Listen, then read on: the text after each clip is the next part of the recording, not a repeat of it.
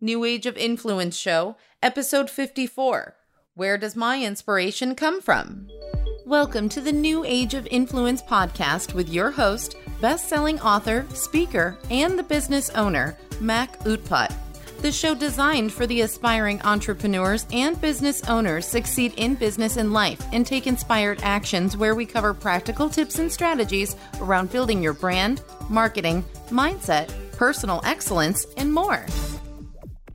Who are some of your inspirations from a writing side? Who do you look up to? Who do you read from cover to cover that inspires you? So there are many people that come to my mind: Brand Tracey, Jack Canfield, Gary Vaynerchuk, Tim Ferriss, Grant Cardone, many people to name.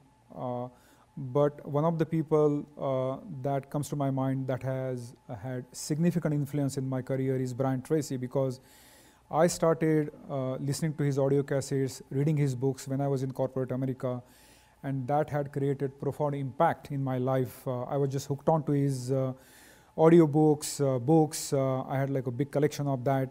So he's one of my favorite person. Thanks for listening to the New Age of Influence show. It's been a pleasure to have you. If you enjoyed listening to this podcast, don't forget to subscribe and also share it with your friends and family.